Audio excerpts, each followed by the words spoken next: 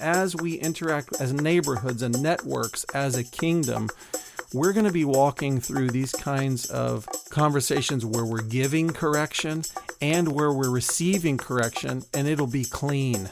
And there won't be offense taken, and we're all sharpening one another to be more and more in the image of God. What's up, boss? This is Abraham's wallet. We span the gap between the austerity of obedience to God and the prosperity rising from faithfulness. Run your home and your dough like a biblical boss. Well, Stephen, I just enjoyed a delicious piece of Hamantashen. I was going to bring that up. Yes, you did. Oh, yeah. And so we had a fun night last night in our home celebrating Purim, which is one of the lesser known to non-Jews, Jewish holidays. But it's pretty fun. We named one of our kids Esther, so we always make a big deal of that one. I thought you were going to say that you named one of your kids Hamantashen. We named one of our dogs Haman, and then we kicked him a lot. Okay. No, that's a joke. So if you guys have any interest in a holiday that is, my Jewish friends call it the Jewish Halloween. Right. Because one of the traditions is to dress up in costumes. And the reason is because Esther, which is the book that tells the story of the first Purim, well, not really the first Purim. Esther is the book that tells the story of the Jews being saved from annihilation by Queen Esther. That story is it is the only book in the Bible where the name of God is not mentioned. So the tradition is fascinating trivia point. Yeah, the Lord was hidden, even though he was available in plain sight in the way he worked in that book.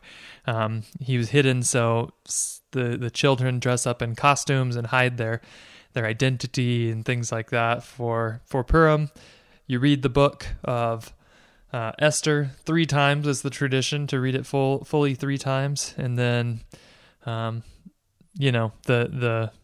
hardcore Jews will follow the command to drink enough wine that you cannot tell Mordecai from Haman. Although we don't do that in our home. Right. So, yeah, so it's making me think that if guys are starting to wade into the waters of, or wanting to do I'm trying to do a little bit of like spiritual leadership in my home, but I'm not a Bible teacher. I don't feel great expounding on scripture. This is like the lowest hanging fruit possible. It's not Passover. It's not even Sukkot. It's this, you know what you got to do? You could dress up and read the book of Esther. You could even go online. There's like little children's version of Bible stories. I know one website that we always like is dltk-kids.com, dltk-kids.com, where they take a Bible story, they make it kid-friendly so that you cut out all the long descriptions, you just describe the action. And you read that with your kids, everybody dresses up, and you have a, quote, feast, however you want to run that.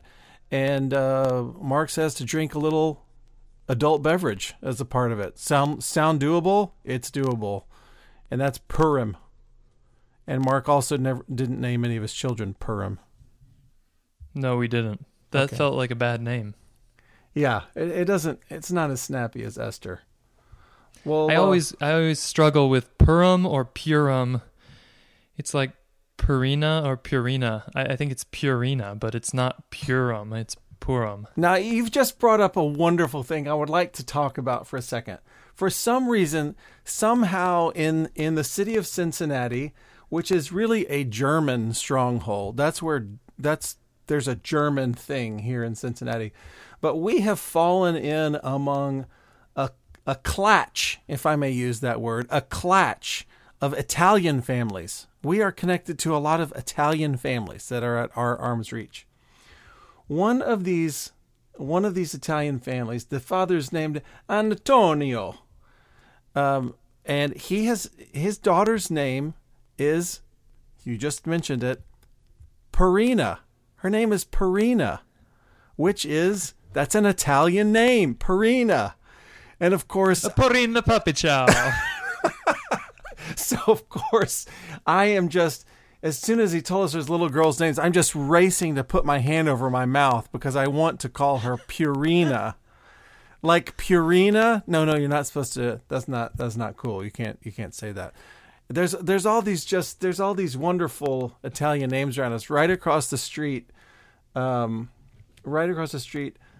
three children's name, Lenora. There's also Marcella and Carlo, little baby Carlo. Aren't those great names? Yeah, those are good. Okay, that had nothing to do with anything, but it's part of my colorful life. I have high hopes this week that people are already sort of settling into whatever it is that they're up to, and thinking, man, the audio quality seems to be really rich this week. Oh boy. Yeah, I hope they are as well. So we still haven't published any episodes that we've recorded on our new gear, and we're hoping that it works. Otherwise, oh boy, and when we do, the comments are going to come rolling in. Yeah. People will be so excited. I don't think we allow comments, but we don't have anywhere to comment. The feels will happen, and we will experience them over the spiritual airwaves. Great. What are we talking about this week? Here's the thing. We got into these waters of eldership.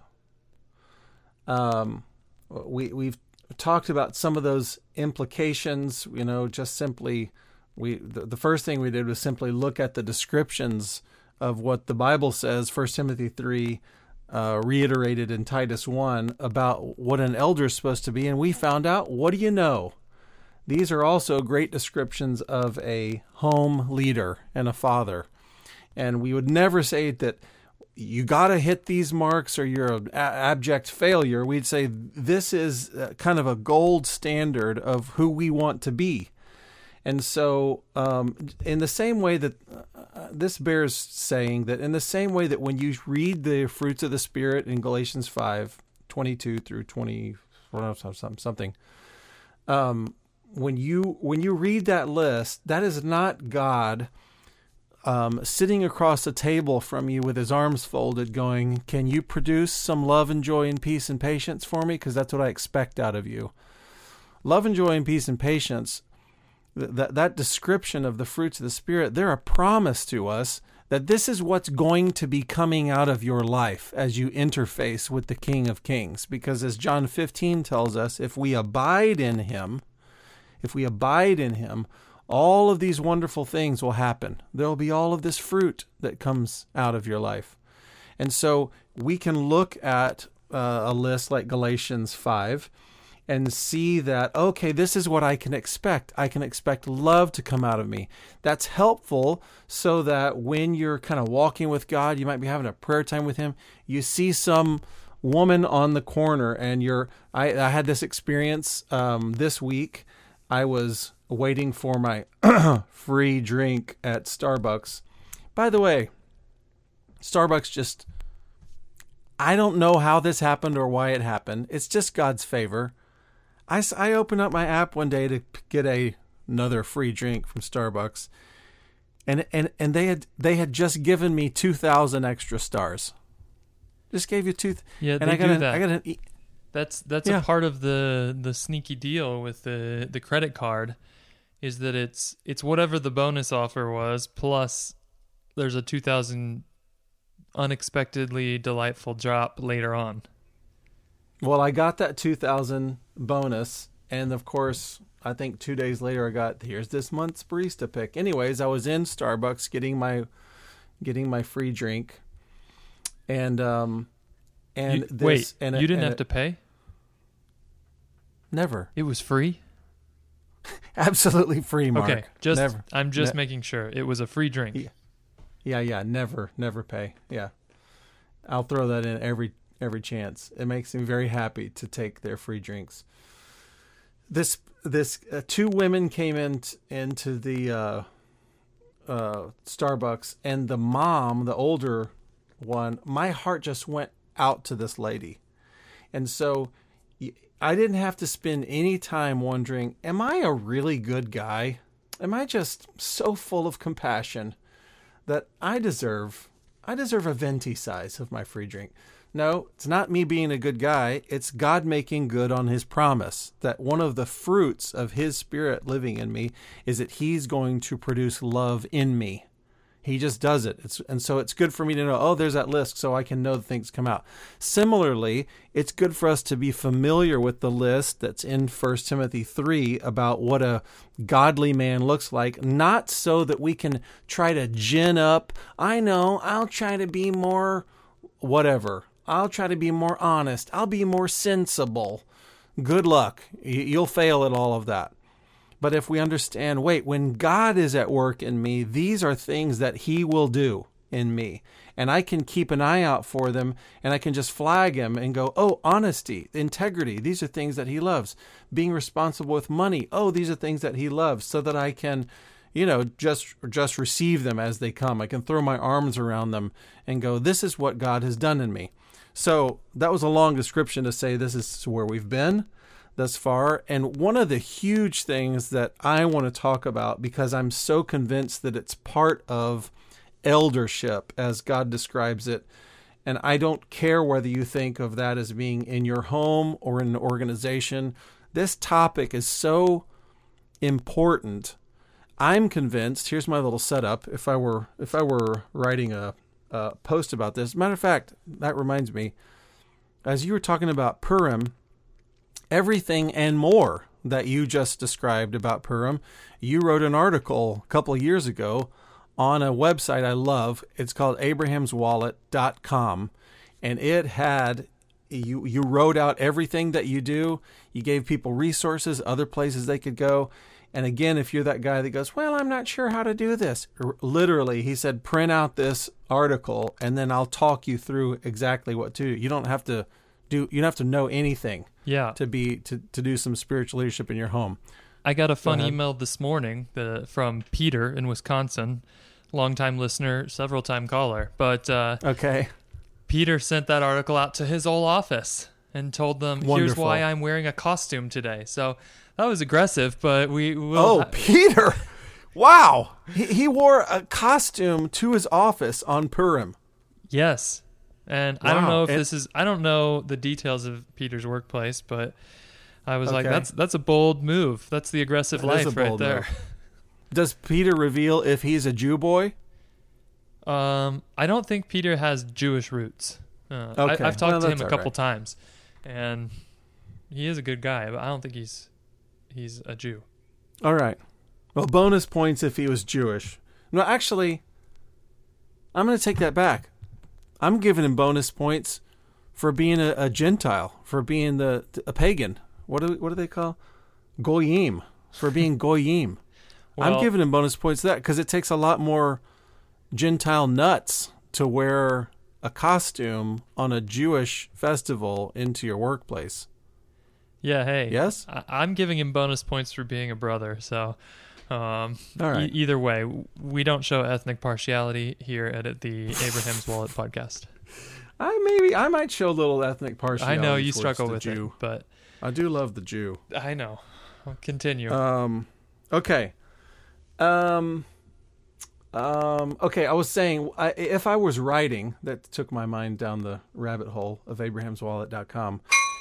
If I was writing a post about this my lead would be something like, I am convinced that God's grow up program is centered around, I've seen this many times in my life, is centered around the issue of conflict and how you handle not just conflict. This passage is often talked about as handling conflict. It's really talking about, because this is how it says it, a brother who sins against you. And I'm convinced that this is the Lord's process by which he separates the men from the boys. And it's the Matthew 18 process. The onus is on the man of God to walk through these situations. There isn't a doubt in the world that we are in situations like this, or you've been in situations like this. There's no question about that. There's a verse in Job that says, a man is born to trouble as surely as sparks fly upward from a fire. So I know that there's relational conflict around you. The question is, do you man up when there's conflict around you? Do you act like a church leader, or do you act like, I don't know, some passive weenie that lets the world keep going around you? So I want to talk about how we as home leaders and men whose spiritual life is in our hands. That's a huge kind of theme of this series, is that I want you to recognize that, like, the spiritual life of your home is in your hands. It's not in your favorite Christian author or podcaster, or even, not to demean these people at all, I'm one of them, not to demean the people that make the local red brick church house on the corner go. I used to say red brick church house. I should say the hip no ceiling place that looks like a Chipotle. Make those people that make that place go. Your spiritual life isn't contingent upon them. It's your responsibility to go, I'm God's man. I'm going to be sowing his word into my life. I'm going to be praying over my family. It's my responsibility to make sure that my family is biblically literate. It's my responsibility to make sure that we know how to pray. It's my responsibility so that by the time my children are, say, 12 years old, they're familiar with laying hands on people. It's my responsibility that prophecy is normalized in my home.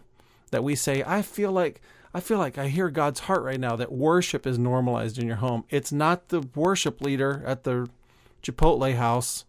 It's your responsibility. Now, you don't have to do all of it. I hope we've said that. You don't have to be the guy who makes all of this happen, but you have to make sure that that's present in your home. So, similarly, if we think that I'm the tip of the spear when it comes to spiritual things in my home, then we have to get into the troubling things. We've talked about the struggles of dealing with the church organization. There are struggles around, what do I do when there's bad doctrine that's coming in through our channels, whatever those are. Wife reads a feminist blog post, and then she comes in saying some stuff, I might can go with that, and then she's saying stuff that's a little more extreme. Okay, where are you getting that stuff? Hold on, why don't we seek the scriptures about this? Why don't we pray about this? And you go, this is our problem. This is a problem that's come into my home. I'm taking responsibility for it. I'm not calling, can a minister come and talk to my wife about something? No, you're the guy. So I think we have to get into specifically the whole Matthew 18 conflict thing. And Mark and I have plenty of stories on this topic, but I'm going to just start by reading a couple of passages just to lay the ground rules biblically. Okay, so there's verses like Colossians 3:13. It says, bear with one another, and if there is a complaint that comes against one from another, forgive each other, as the Lord has forgiven you, so you must also forgive. Okay, so as we're loving each other as brothers, what happens if there is a complaint that comes between brothers? All right, well, let's deal with that. We're going to have to work with that. Jesus says in Luke 17:3, pay attention to yourselves. If your brother sins, rebuke him. And if he repents, forgive him. That's the most concise thing of what we're about to read from Matthew 18. This is Luke 17:3. Jesus commands, I'll put it, here's an exclamation point at the end of this, so I'll read it like an exclamation point. Pay attention to yourselves. If your brother sins, rebuke him. And if he repents, forgive him. Now, I'll just pause right there and just ask you, brothers, if you would call yourself a brother, a Christian brother of mine, can I just ask, when's the last time that you even gently, kindly, patiently rebuked a brother? It says, if your brother sins. Now, this verse doesn't say if he sins against you. It says if he sins. But you walk with somebody, you're in such close proximity and your heart's connected with a couple of dudes around you that when he loses his temper and goes and throws out some expletives, you put your arm around him and go, hey man, that's not okay. I want to pray with you about that or something. You just raise your hand and go, that was sin. And I know that this can turn into legalism. I know everybody's so worried about what if we go to the worst extreme. I'm not really worried about the worst extreme. I'm really worried about just our obeying the Bible. And it says, if your brother sins, rebuke him. So I just asked, when's the last time you just told your brother no when he did something, when you knew about sin in his life and you said no? Okay, so there's little decorating verses around this, but the guts of this whole issue is Matthew 18, starting in verse 15. It says, if your brother sins, go and point out his fault just between the two of you. So if you're familiar with this passage, you know that's step one. You just go to him directly and you just say, hey, there's sin here. If they listen to you, you have won them over. Hooray! But if they will not listen, take one or two others along, so that every matter may be established by the testimony of 2 or 3 witnesses. Now that phrase is a quote from Deuteronomy 19, which says that we never just believe one person's testimony over another. We want to have witnesses. So it says, let's go back. There's obviously a conflict here because the brother who sinned doesn't agree with the rebuker, the corrector. He's like, no, I'm not listening to that. So we're taking another couple of people. We're repeating it. Now, Bob, I came to you last week.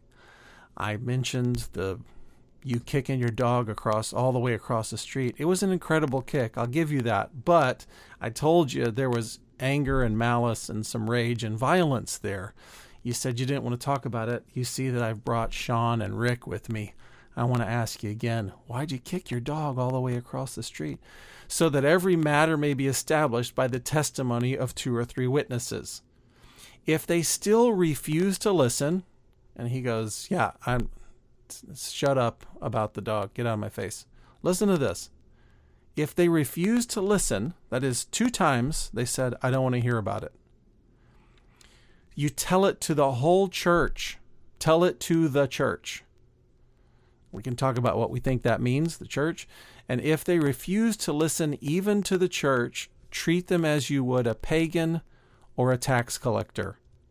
Those are not part of they're not part of the club. The tax collector crew and the pagan crew, not part of the family. And it's followed with this, truly I tell you, and this is Jesus endorsing us as we kind of walk through these murky waters.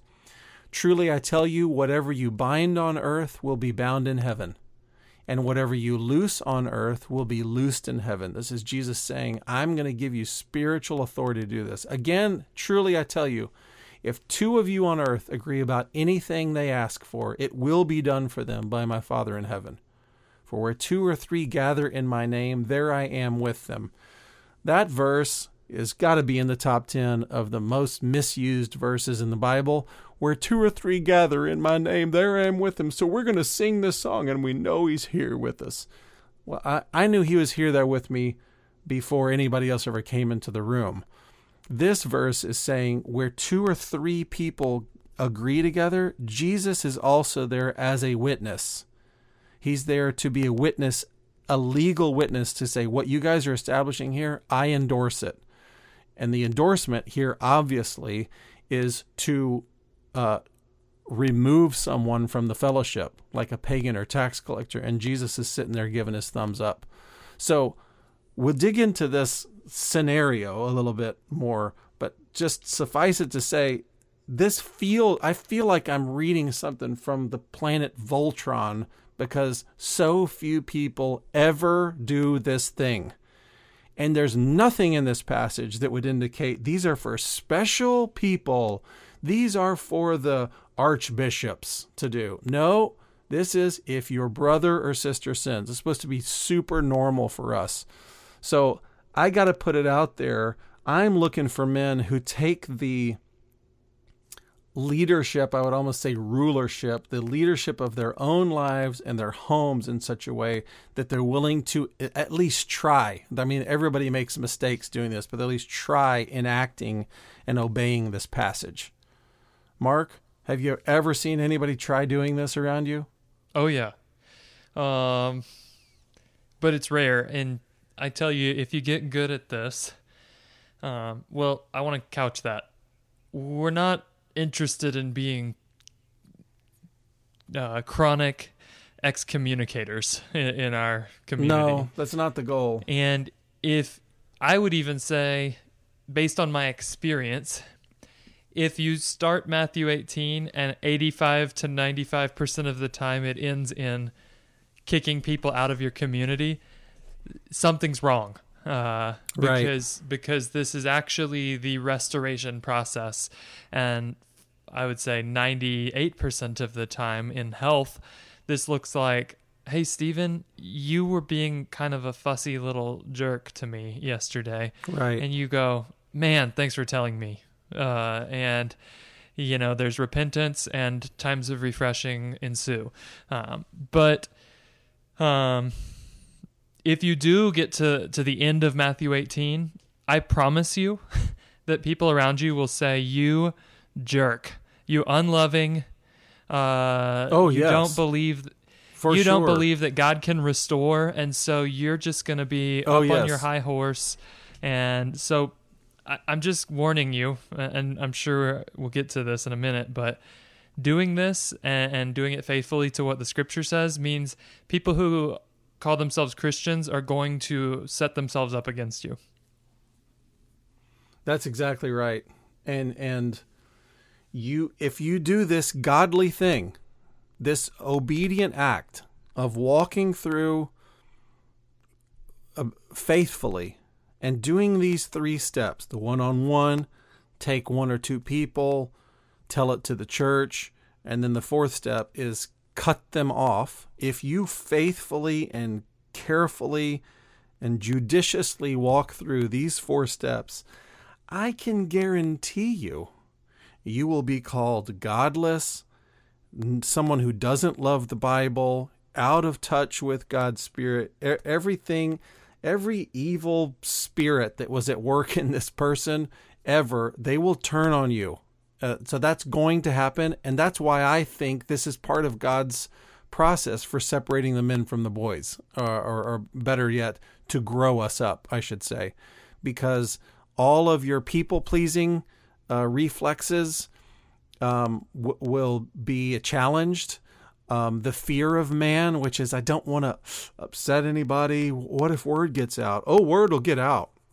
Yeah, word will get out. One is because you have started to broadcast this story, and then the person, if they don't repent, they'll broadcast this story to everybody you ever could imagine. So, I think one of the reasons this process is so important is because we've talked about the concept of a thick community, and it's a foregone conclusion. You know this already. If you've walked with anybody over decades, which I think we're supposed to have very long-standing relationships, if you've walked with anybody for decades, you've stepped on each other's toes and feelings have gotten hurt. You can either just bite your tongue, get on with it, shrug your shoulders, go, well, they are how they are. I don't want to cause any ripples. Or you can take that Proverbs 27:17 posture, which is as iron sharpens iron, so one man sharpens another, and go, I don't hate you for sinning against me, but we will be talking about the sin that I experienced. And a lot of times, I'll also say this, a lot of times when we actually start down these processes, it doesn't start with someone saying, listen, Matthew 18:15 tells me that if my brother sins, I must come to you and point out your fault. So I'm doing that right now. A lot of times it sounds like, hey, you know what your problem is? And we get offended. Whoa, I don't like it when somebody says, hey, you know what your problem is. That sentence usually never ends up great. But a lot of times, if you have the humility to listen, they're starting in on, you have sinned against me. And yes, they might even sin against you by the way they bring it up. But we have to have the humility to just go, okay, I'm willing to listen, because if I have sinned against you, that's on me. And I want to take responsibility. I want to move past it. But my point is, if we move towards thick community, that is, the church isn't just a social club where you see the same people, you say hi, you don't have to wear a name tag anymore with me because I know your name. Oh, wow, it's incredible. We were in a small group for 4 weeks 3 years ago. Oh, man, they're great people. No, I'm talking about thick community where we're raising our kids together. We're fighting through what the scriptures mean together. We're praying together. If you're in that kind of a thick community, you are going to run across situations where Matthew 18 comes alive. And as Mark says, 95% of the time, if we know the ground rules, when someone brings to us, hey, you've sinned against me, our default, your knee jerk when somebody brings something to you is going, I'm about to start the apology. You just finish your sentence on how I sinned against you, and I'll complete my sentence about the apology. Because I know that I sin against people who are close to me. They just have to tell me how. Tell me how you were offended by me.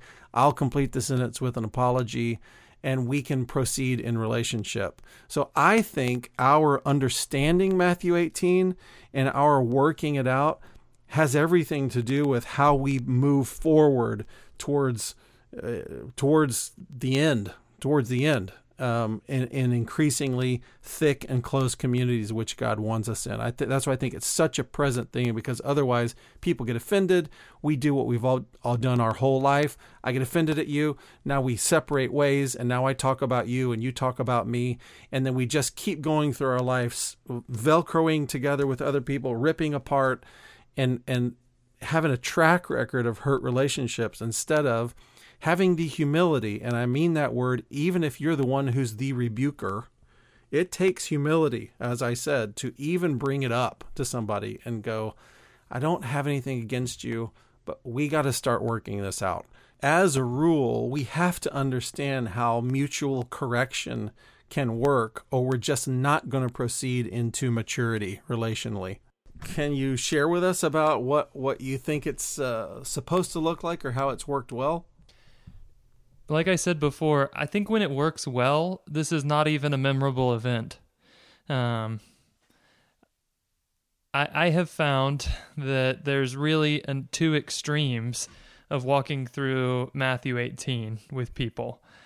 Either it's step 1 and total restoration, or we're going to the end of the road.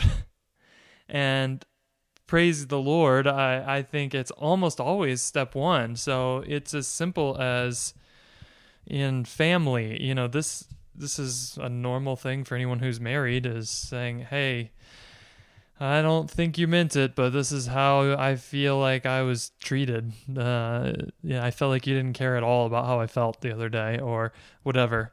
Or my wife to me, I wanted you to do these things, and I didn't want to have to tell you. Yes. And now I feel completely like you don't care. Wow.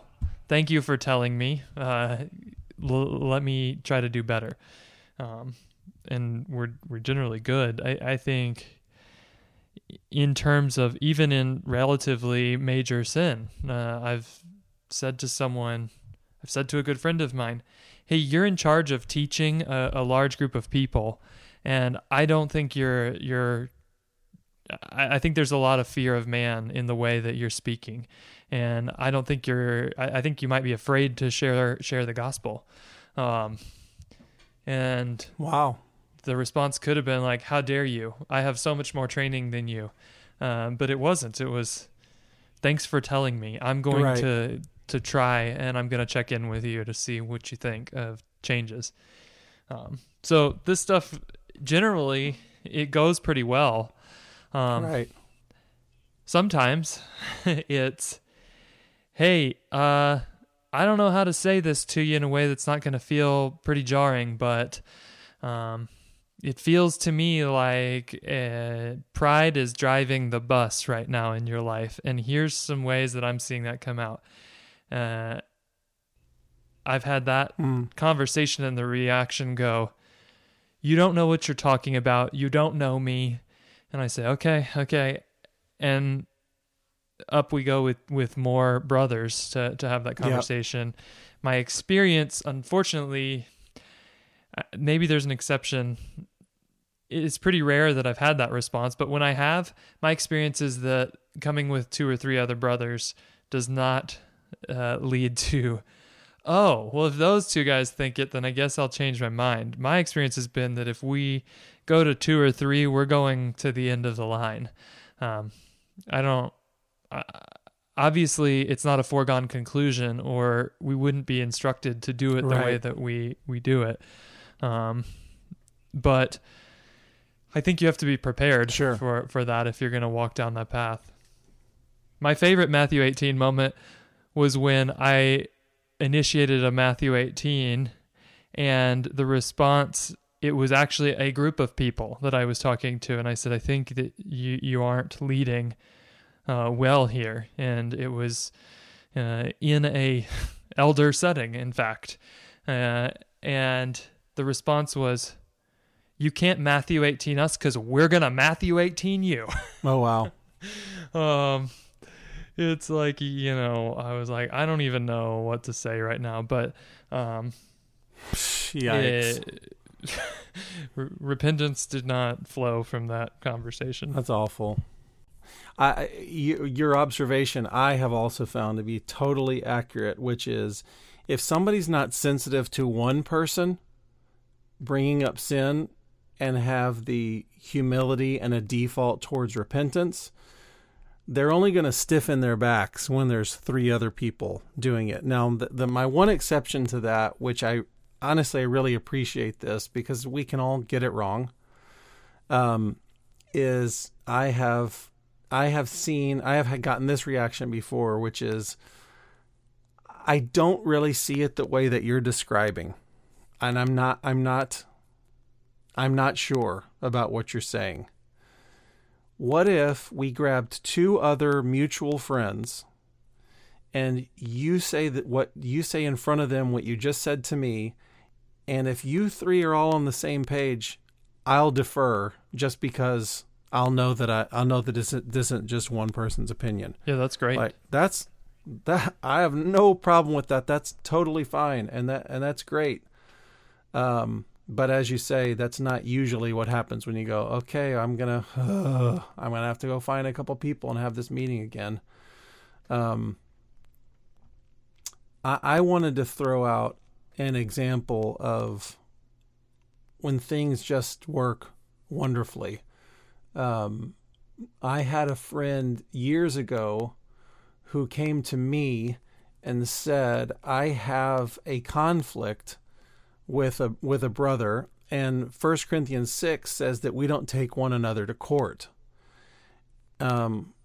Is there any board or a mediation council you know of that can judge between us? And I had been studying the structure of the synagogue, and the structure at every synagogue is that there is at least a 3-person judging panel at every synagogue.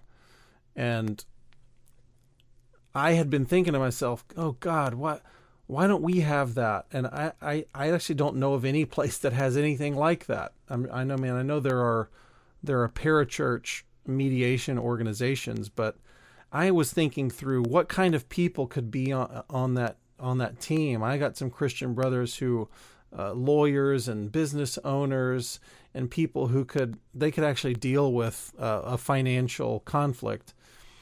And so when this came up, I said, I don't know the answer to that, but boy, I'd love to pursue that.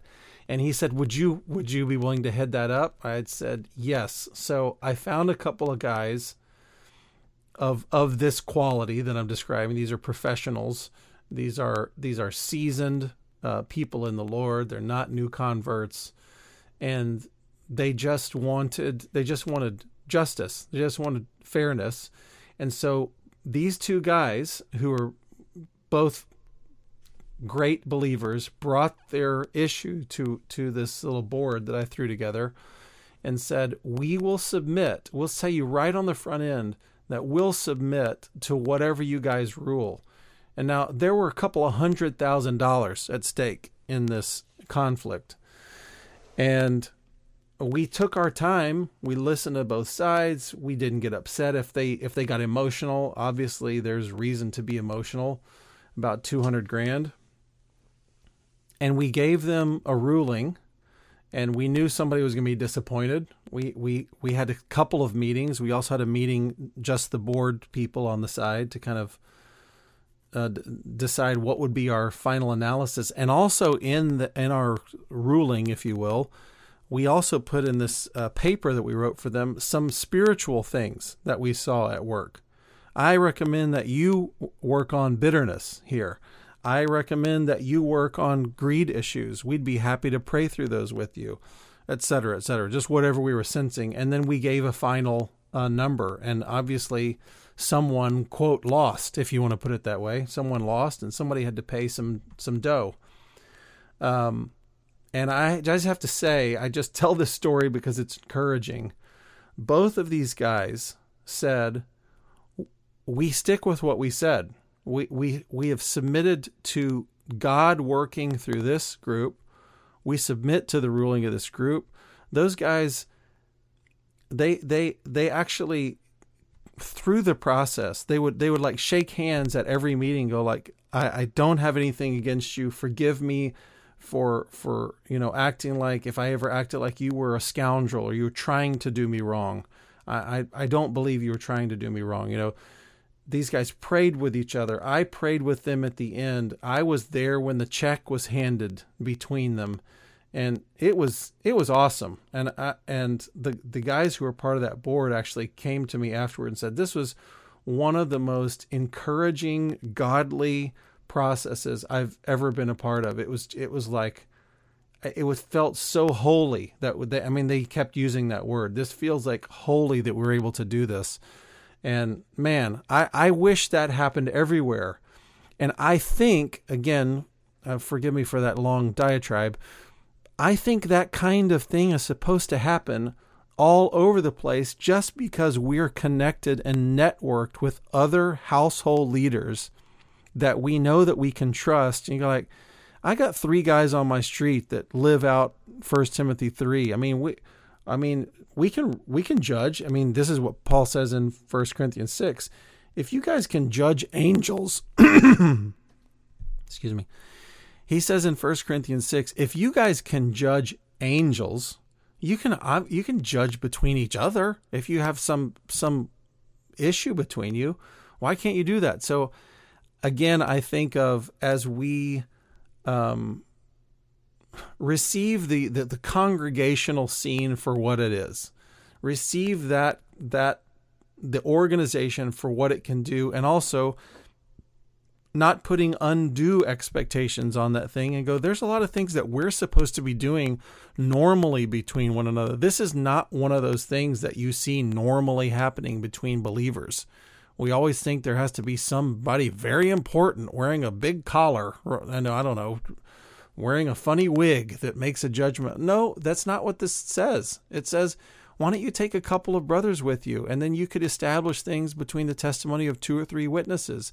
Do you know 2 or 3 reasonable family leading bros around you? I have to say, for a lot of my life, the answer would be no. I don't, because the kind of stuff that we talk about here at abrahamswallet.com, and all of the stuff that we try. It's been a while, I have to say, since scads of men have thrown their arms around the church leadership that is expected underneath their own roof. So that's why we bring this up, because it's clear to me that God's intention is that we would be making little mini, not rulers. What does he say? Little mini ambassadors of the kingdom of God all over the place. And we can cast out a demon if you need that. We can get you physical healing if you need that. We can teach God's word to you. We can rule on conflicts between brothers.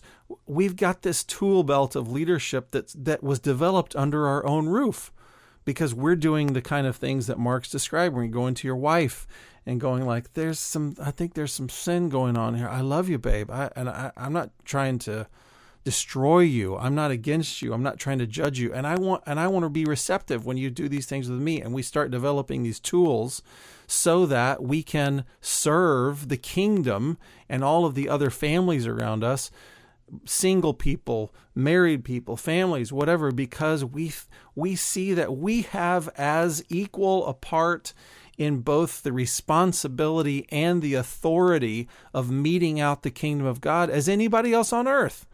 So all of these things are supposed to be happening under our own roofs. Does that sound like super intimidating? No, I think, first off, I just want to put a little underline and say you gathered a group of men who were willing to settle effectively what would have been a lawsuit for several $100,000. And the result was that both parties ended up closer as brothers at the end of it. Yep, it was awesome. And did you guys take this lightly? Did you just say, okay, we'll have a couple meetings, we'll get together at the church building or at somebody's house, and we'll hear the arguments, and then we'll kind of talk about it while we're watching the football game? Was that kind of how it went? And then you said, we went with, Bill. We decided to go with this guy. Yeah. No, it was really, it was profound even for those of us whose money wasn't on the line, because we felt like the kingdom is kind of being put into our hands here. And so, oh man, there was so much prayer around it. And the guy who was a legal guy, he drafted up documents so that we'd be doing everything above board. And we kept minutes of our meetings. We're just trying to be as responsible as we can. And we really wanted justice. We really were praying to God, would you make sure that there's no prejudice in us in any way as we walk through this? Would you give us pure hearts? And no, it was deep and heavy. And I'll even say, because you shared with me a little bit of the details, you guys researched what are the legal things that we need to actually put in place here so that we're not doing anything we shouldn't be doing.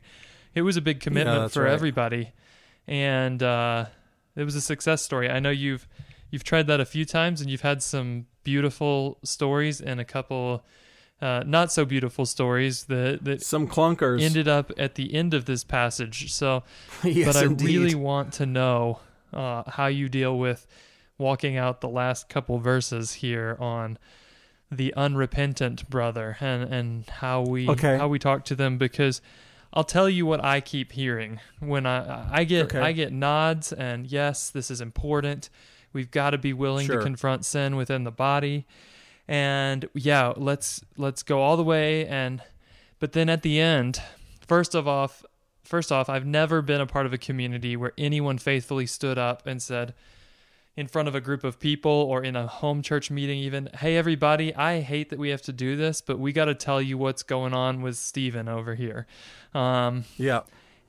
I haven't ever seen that. And when I ask why, and often I've seen people who leadership of churches have told me, well, we walked through Matthew 18, and then I see that person sitting in the stands. Or I maybe don't because they're ticked off that they got their hand slapped. But I hear, oh, we went to dinner with this person last week. And I have confronted that in the past. And what I get told most commonly is, hey, it says treat them like an outsider. So what do we want for outsiders? Well, we want them to be saved. So we're gonna love them even more than ever now, because we want them to be saved. Because the whole point of this is their soul is at risk, and I do agree with that. I don't think people's heart is to disobey or find a loophole, but that's really common around my city, Salt Lake City, and I'm not talking about one situation or one scenario. I have seen this specific response to the end of Matthew 18 over and over, where people say, I don't think I'm supposed to actually dissociate from this person. I think I'm supposed to just keep in mind that I'm dealing with an outsider and treat them like I would my coworker who doesn't know Jesus. Yeah, that's wrong. They're wrong. So the end of this is, if they refuse to even listen to the church, treat them as you would a pagan or a tax collector. Now, if you have never done this, let me tell you something. That fourth meeting is hard to get. Hard to get that one put on the calendar. Hey, Bob, I noticed that the 3 meetings that we had, you said no to all of those. And then remember when I published your sin to the whole church? And then you didn't want to listen to the church? Could we get together for coffee for 15 minutes? It's probably a hard date to get. So what I have done in the past is show up at their house and knock on the door. If you think that's a fun meeting, you're wrong. And you go in there and you just go, we've walked through these steps with you. I just want you to know that I will continue to tell people about what you've done and warn them against being in relationship with you. And you should know that if at any point God does what I'm asking him to do, and you agree and let him do this, and repentance is produced in your heart, I am here. I'm all ears. I'm happy to receive you back. Just needed to tell you that. And then you duck, you duck because of the dishes that are going to be thrown at your face. So I have done that. And clearly if you walk through that person who's, just read the passage, whose sin you have broadcast as sin, as unacceptable sin to the whole church.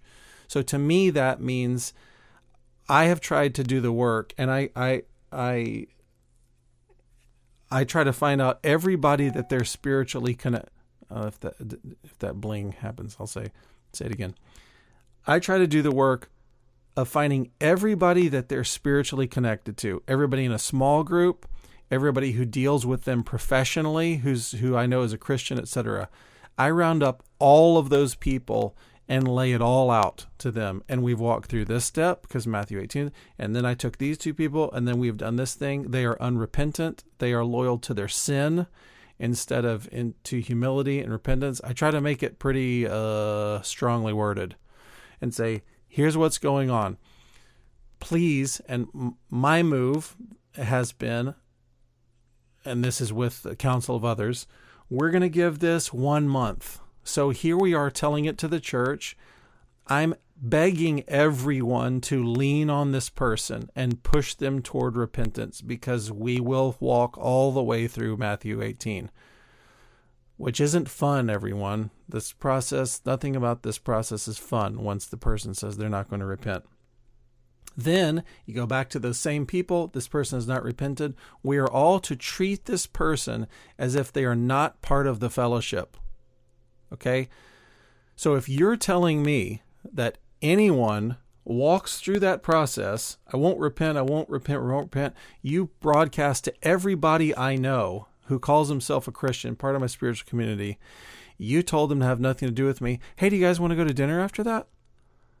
I'm going, I don't know that you walk through Matthew 18, because you don't end up pals with those people. And they are not part of the fellowship after that happens. So, of course, I think of our 3,000 person auditorium. Of course, if they wanted to, they could sneak in the back and watch the show, and nobody's going to know. They're not going to be kicked out at the door. But if everyone in their spiritual community has agreed with this process, which is clearly laid out here, and we all go, geez, yeah, you haven't repented here. Yeah, we're supposed to, you're not part of the crew anymore.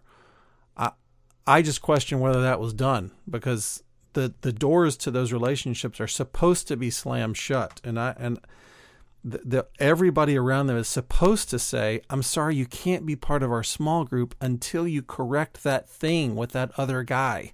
Remember that thing?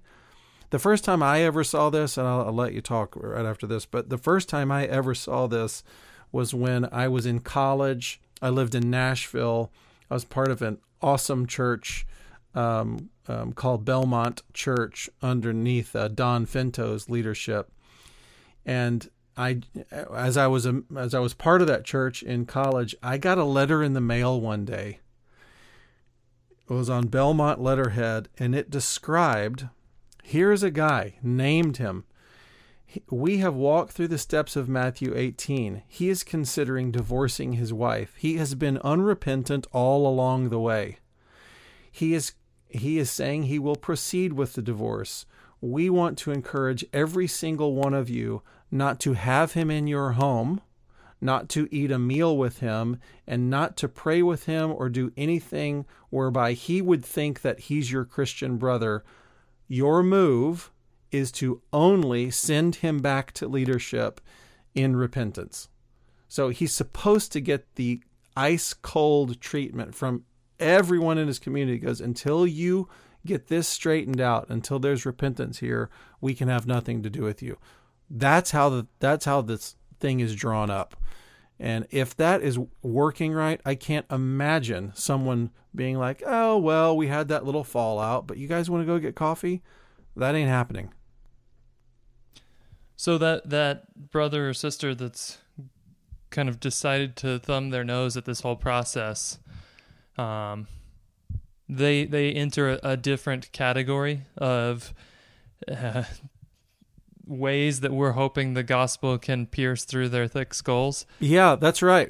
We're not hoping that there's one of many ways that perhaps the Lord will get their attention. No, there's one thing we're looking for. One thing. Repentance. That's what's mentioned in this passage. Let me start at the first verse. If your brother or sister sins, go and point out their fault just between the two of you. If they listen to you, you have won them over. And going back to what a review of this, or a different version of this that's in Luke 17, Jesus' line in Luke 17 was, if your brother sins, rebuke him, and if he repents, forgive him.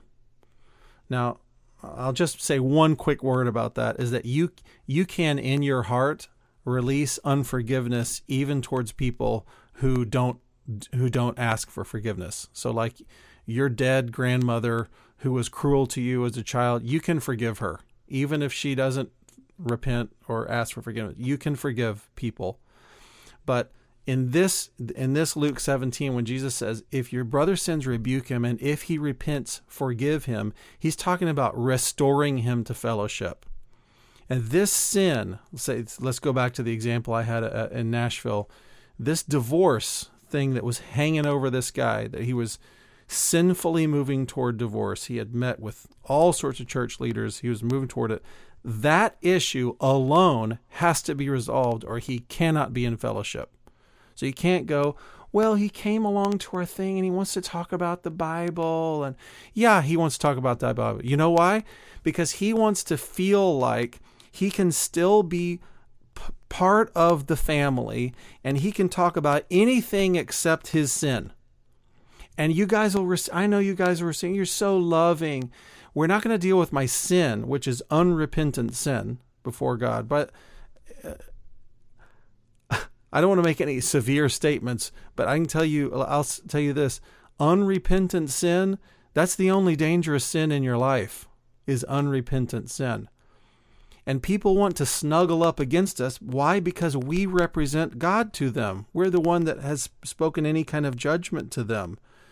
and they feel spiritually the stigma and the pain of being separated from spiritual community because we've obediently and hopefully without malice. You have to, by the way, you have to forgive somebody in your heart before you ever take step 1 of Matthew 18. There can't be personal animus involved. It can't be, you owe me something and I'm mad at you. You have to have forgiven them and released them, and then go to them and go like, there's a problem there's a problem for you in this. There's something happening in you, and I'm just trying to serve you by telling you you are sucking on poison. I'm trying to serve you in that. Yes, so in this process, you represent to them God's judgments, right? This community that's saying, no, you can't stay in intimacy with us as if everything's spiritually okay, because it's not. You represent the judgments of God to them. And so that issue, that one issue, must be dealt with, and we can't act like, well, there's 99% of it that's okay. It's not okay, because there's a place where there's unrepentance in their life, and you know about it, and you're on the hook for it. And actually, the whole community is on it. God is the same way with us. If you've been walking with him for any amount of time, you know that he's really cool with the fact that 99% of you is given over to him. You know what he's going to pester you about forever? That 1%. You don't obey me in this thing. And he is either going to pester you on that, or you're going to tell him no so many times, and your heart will become callous, and I go, well, I guess we're not talking about that anymore. And his voice will become silent. This is what we see all the time ministering to guys around pornography. It's become so normal to them. They say no in their minds as God convicts them of sin, and they won't confess it. They won't just get some good old-fashioned, I confess my sin and a brother prays for me and says you're forgiven and we can walk together and go, hey, we're all broken here. We just want to walk in openness. But they say no. And then suddenly they find themselves where I don't even know where God is in my life. I can't hear his voice anymore. That's because his judgments are a gift to us. And Matthew 18 is a version of him expressing judgments. And we don't have the option of saying, well, we lost it on that one. Let's just see. There's a lot to love about this guy.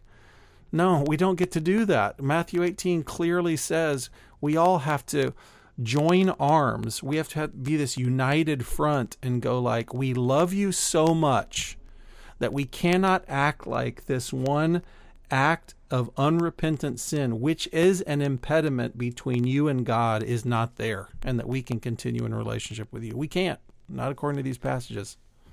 Well, that's a lot. I think what would be wise is if we left this home episode right there, and then we came back next week, and we would talk through, okay, how do the instructions about eldership relate to my money in any way? Oh, man. And so I think we should do that. Let's bid the gentlemen and the ladies that lurk in the corners of our audience goodbye, and catch up with them next week for an episode that will kind of be a money episode, but we're going to continue.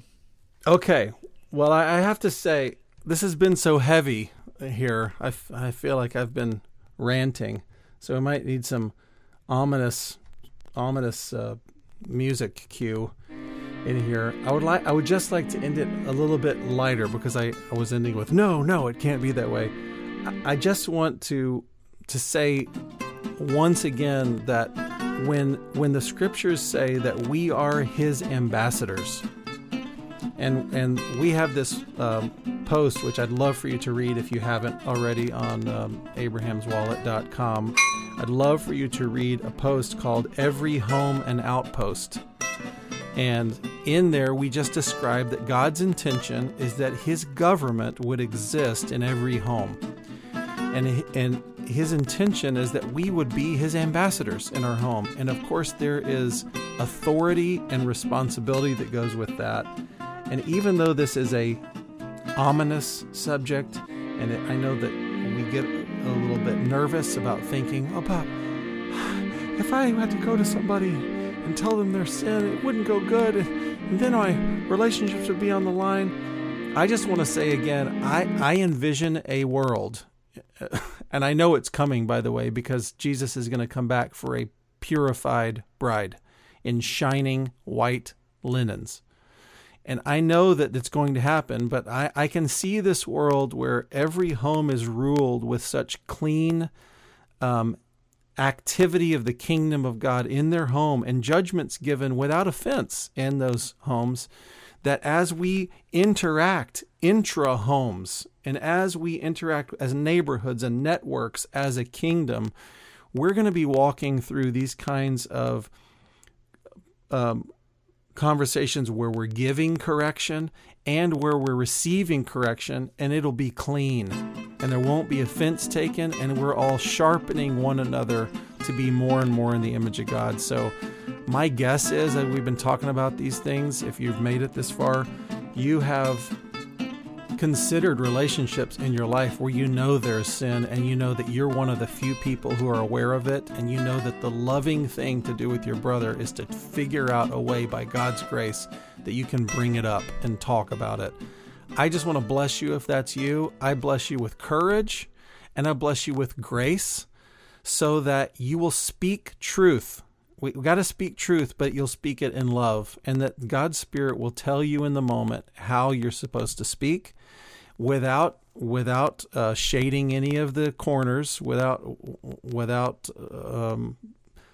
demurring, without blurring what it is that you have to say, but to do it in a way that's easily received by the important men in your life. Maybe it's a child that you need to have a conversation with. Whatever it is, I just bless you with courage and grace to walk through these things. These are not easy waters, and sadly, our examples are few of people who do this well. But by God, we're going to do it, because God's made us to be like Abraham, and we're going to lead a generation of people who will do this and take their responsibility in God. So that's my closing words. So thank you for the bonus time to say that. So anyways, yes, Mark, we do look forward to you talking about money as being an elder in our home. All right, we'll do it next week. Great. For now, I'm Mark Parrott, and this is Abraham's Wallet. Thank you so much. I'm Steve Emmanuel. Have a great one, everybody.